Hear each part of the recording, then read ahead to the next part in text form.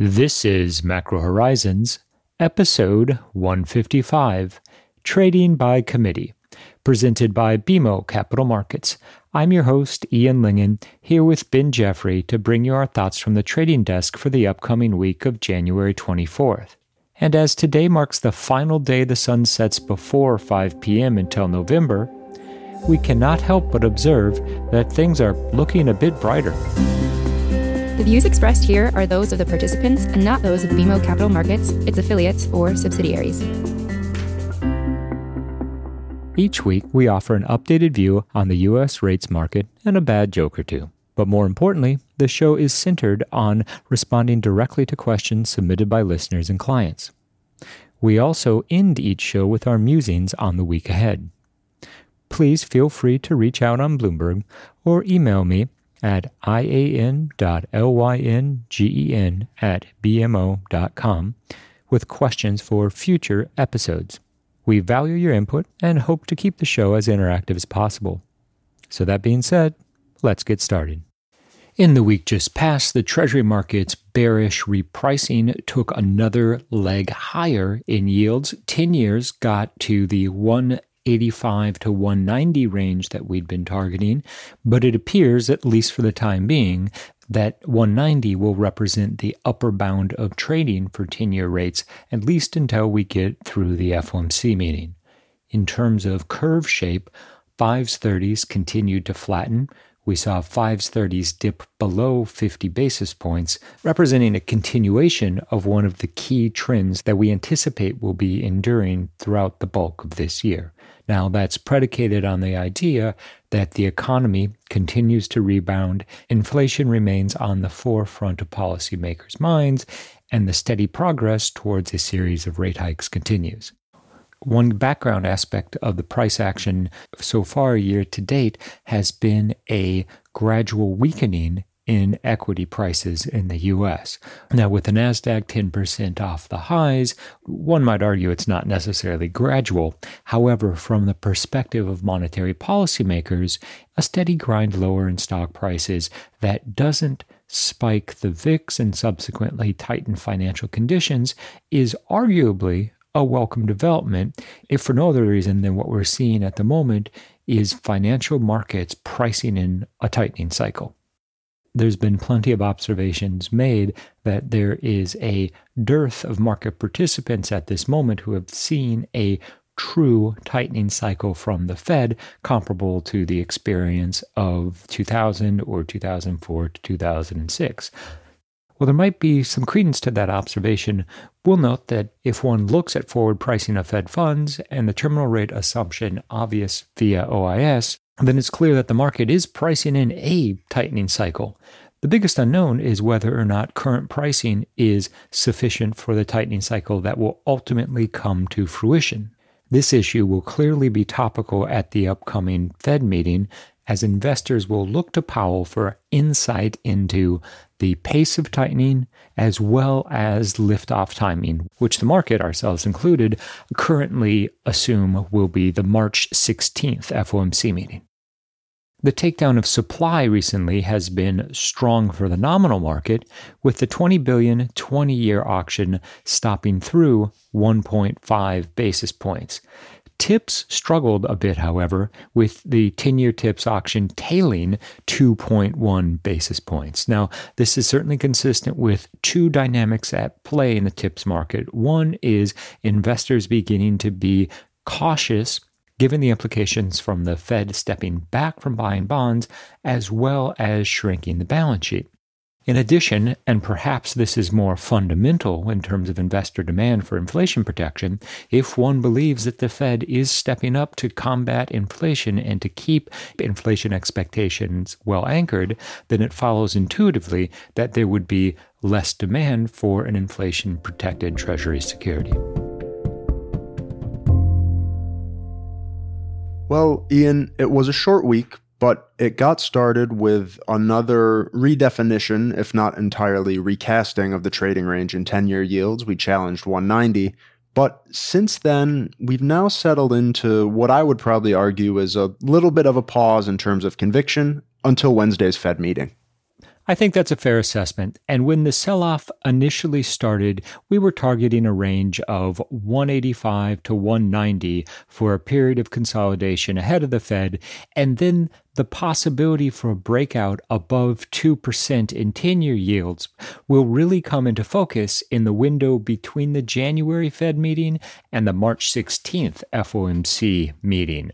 Now, this isn't to imply that it will be a straight shot there, and in fact, the consolidation that's currently underway speaks to the notion that something has been priced in. And by that, I'm simply observing that if you look at the Fed funds futures market, you can see there's 100 plus basis points of tightening already baked in for 2022. 5-year OIS is north of 175, which suggests that at a minimum, that's what the market is anticipating in terms of the terminal rate. And we know from official commentary that the balance sheet unwind is set to commence this year as well. So given all of that information, and still 10-year yields are struggling to break through 190, the question that comes to my mind is, well then, what will it take for the type of breakout we're looking for? And in thinking about what that breakout might look like, the price action in the TIPS market has been defining in treasuries over the first 3 weeks of the year, and the relationship between break-evens and real yields will continue to be instrumental in evaluating where it ultimately is we see 10-year yields peak over the coming months. This past week, we saw real yields reach the highest level they have since Q1 of last year, but unlike last year, we saw break-evens drop below 240. So taking this as some evidence in the market's faith that the Fed has the ability to offset inflation, it's reasonable then to assume that the break of 190 10-year yields will be a function of higher real yields. That is, unless there emerges greater skepticism that the Fed is able to effectively offset some of the supply-side inflationary pressures that we've seen over the past several quarters. So far, it doesn't seem like that's going to be the case, but depending on Powell's messaging on Wednesday, could potentially be an inflection point to watch for. And moreover, Ben, I would add that yes, there is a risk that inflation does continue to accelerate from here and outperforms expectations into the second quarter, but the Fed still has room to indicate that it's going to be accelerating rate hikes beyond 4 in 2022. Recall, they could go a quarter point every meeting. They could start at 50. There's a lot of opportunities within the forward path of policy rates for the Fed to further reinforce their willingness and commitment to fighting inflation. And that brings us back to 10-year break-evens below 240 at this point in the cycle. I'm completely on board with the interpretation of this as a sign of Fed credibility. And I'd also add that the Fed has to be looking at this price action and patting themselves on the back. Because frankly, there hasn't been any type of tantrum. Even the modest pullback in equity prices thus far has been relatively orderly, and we've fully priced in at least a pedestrian tightening cycle. Ian, you mentioned briefly the idea of a 50 basis point liftoff in March, and this is something that we've not only heard a lot about and discussed in client conversations this past week, but also seen reflected in the Fed funds futures market. There's now more than 25 basis points of tightening priced into the April Fed funds contract, which points to, admittedly a small, but a non-zero probability that the Fed moves by 50. How are you thinking about that as a policy option at this stage in the normalization cycle? Well, it's certainly something that the market has been contemplating.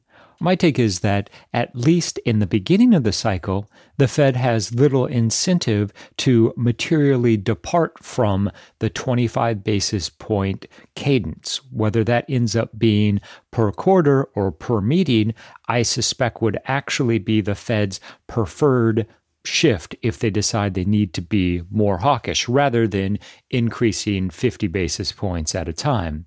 I'd also note that the last time the Fed increased 50 basis points was in 2000, and prior to that, it was in 1995, both of which occurred when Greenspan was at the helm of the Fed, and quite frankly, monetary policy transparency was in a different place.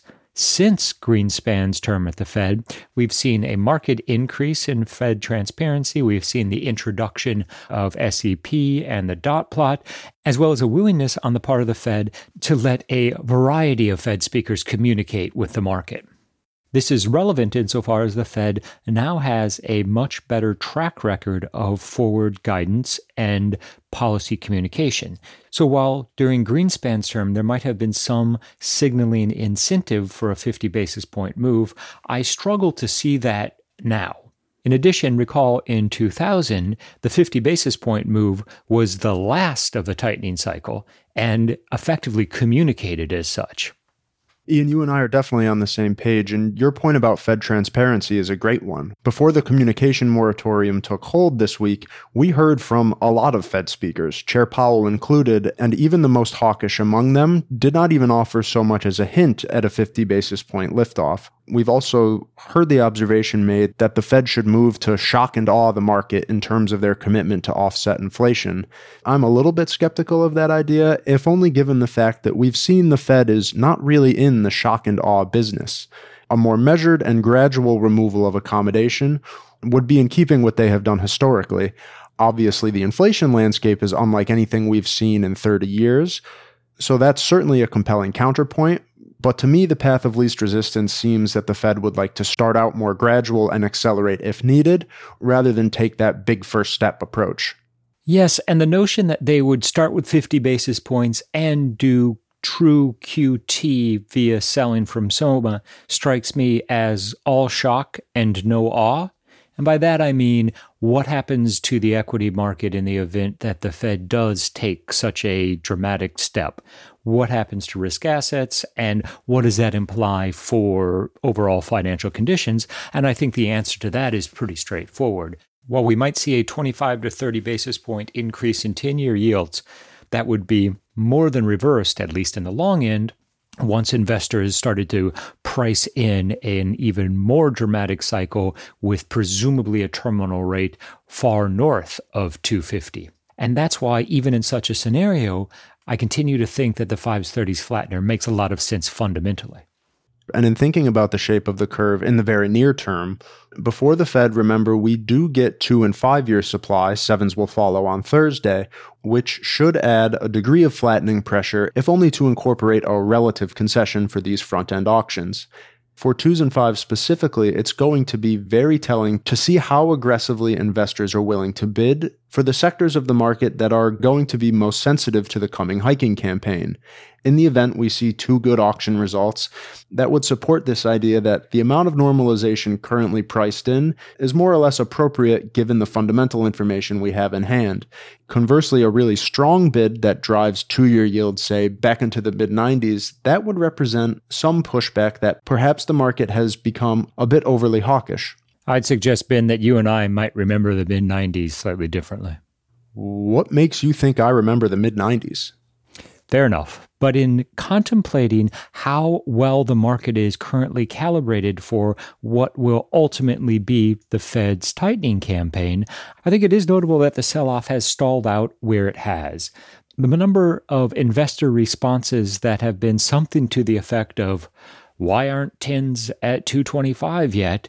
has struck me as implying a degree of inevitability for a steeper yield curve in treasuries that I continue to struggle with being necessary, given everything that we know about not only the fundamentals of the U.S. and global economies, but also what we have learned recently in terms of the Fed's response function to developments with inflation and growth expectations where they are. And Ian, we've talked a lot about how this curve flattening dynamic is more traditionally something that takes place much later in an economic cycle. And we've heard the observation made from clients and included in the December meeting minutes that one of the reasons the Fed is opting to be more aggressive with the balance sheet this time than during 2017 is that balance sheet rundown is a way to remove monetary policy accommodation without providing the same degree of a flattening impulse that rate hikes would. So running down the balance sheet a bit more aggressively is not going to weigh on the front end of the Treasury market to the same degree that faster rate hikes or larger rate hikes would. But then this begs the question, what's 300 or 600 billion dollars worth of balance sheet runoff worth in terms of rate hikes? Estimates that we've seen suggest that given the outright size of the balance sheet, whereas during the last cycle, one might have assumed 300 billion worth of balance sheet runoff was equivalent to a quarter-point hike. At this point, we're thinking 600 billion would be needed to get to the equivalent of a 25 basis point hike. So this implies that while we might see a quicker path to a terminal balance sheet runoff cap, that it won't offset the Fed's need to deliver a series of at least 7 or 8 quarter-point moves over the course of the full cycle. Yeah, there's been a lot in the news lately about cycles. Yeah, stationary or otherwise. I'm more of a penny farthing man myself. Yeah, that's in the barn behind the combustion engine vehicle. Classic planned obsolescence. Story of my career. In the week ahead, the Treasury market will have a great deal of information to contend with as investors recalibrate expectations as the beginning of the tightening cycle approaches. We have 3 coupon auctions, $54 billion 2 years on Monday, $55 billion 5 years on Tuesday. Wednesday, the Treasury Department takes a break because of the Fed meeting, and then on Thursday, we see $53 billion in sevens. Not only do we have this array of nominal Treasury supply, but we also get the first look at Q4 real GDP. The consensus currently stands at 5.3% on an annualized basis. Now, while there is clearly a fair amount of variability around that estimate, given the potential impact of Omicron and where we are in the pandemic, nonetheless, it's difficult to argue that that's not a strong quarter of growth as 2021 came to an end. The main event for the week ahead will be the FOMC meeting on Wednesday. The Fed is not expected to announce anything dramatic, although there has been some chatter about an earlier end to QE than the mid-March end that's currently scheduled. At the end of the day, we expect that the committee will focus on laying the groundwork to deliver the first rate hike of the cycle on March 16th.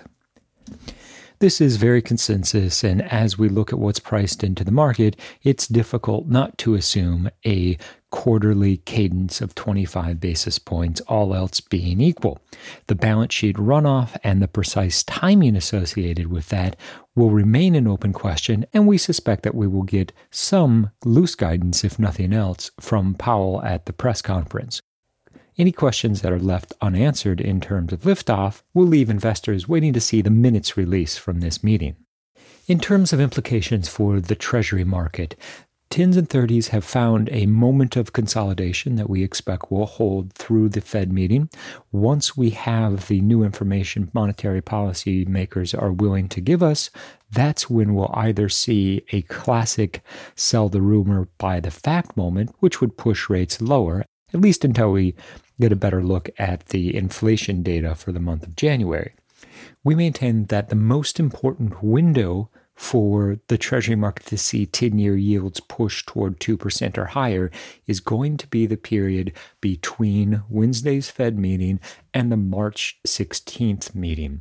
The logic here being that as the market gets a better sense of the Fed's preferred hiking cadence and balance sheet normalization strategy, that rates will have another opportunity to reset to what will presumably be effectively a tightening campaign that's on autopilot until something breaks. Now, this has long been one of our core tenets for how monetary policy makers behave. Specifically, once the Fed starts hiking, they'll continue on the rate normalization process until something breaks, presumably resulting in a fine-tuning rate cut as the market attempts to avoid hiking into a recession. We don't see a material slowdown or a recession on the horizon, certainly not in 2022, but that doesn't mean that that risk won't continue to contribute to the flattening trend that remains in place, and we expect will continue to define the Treasury market as the Fed prepares for rate liftoff in March. We've reached the point in this week's episode where we'd like to offer our sincere thanks and condolences to anyone who has managed to make it this far. And with the technicals back in focus as investors await the Fed, we're reminded of the sage chartist wisdom that sometimes it's doji if you do, doji if you don't. Or, as they now say in crypto, it's a doji market out there.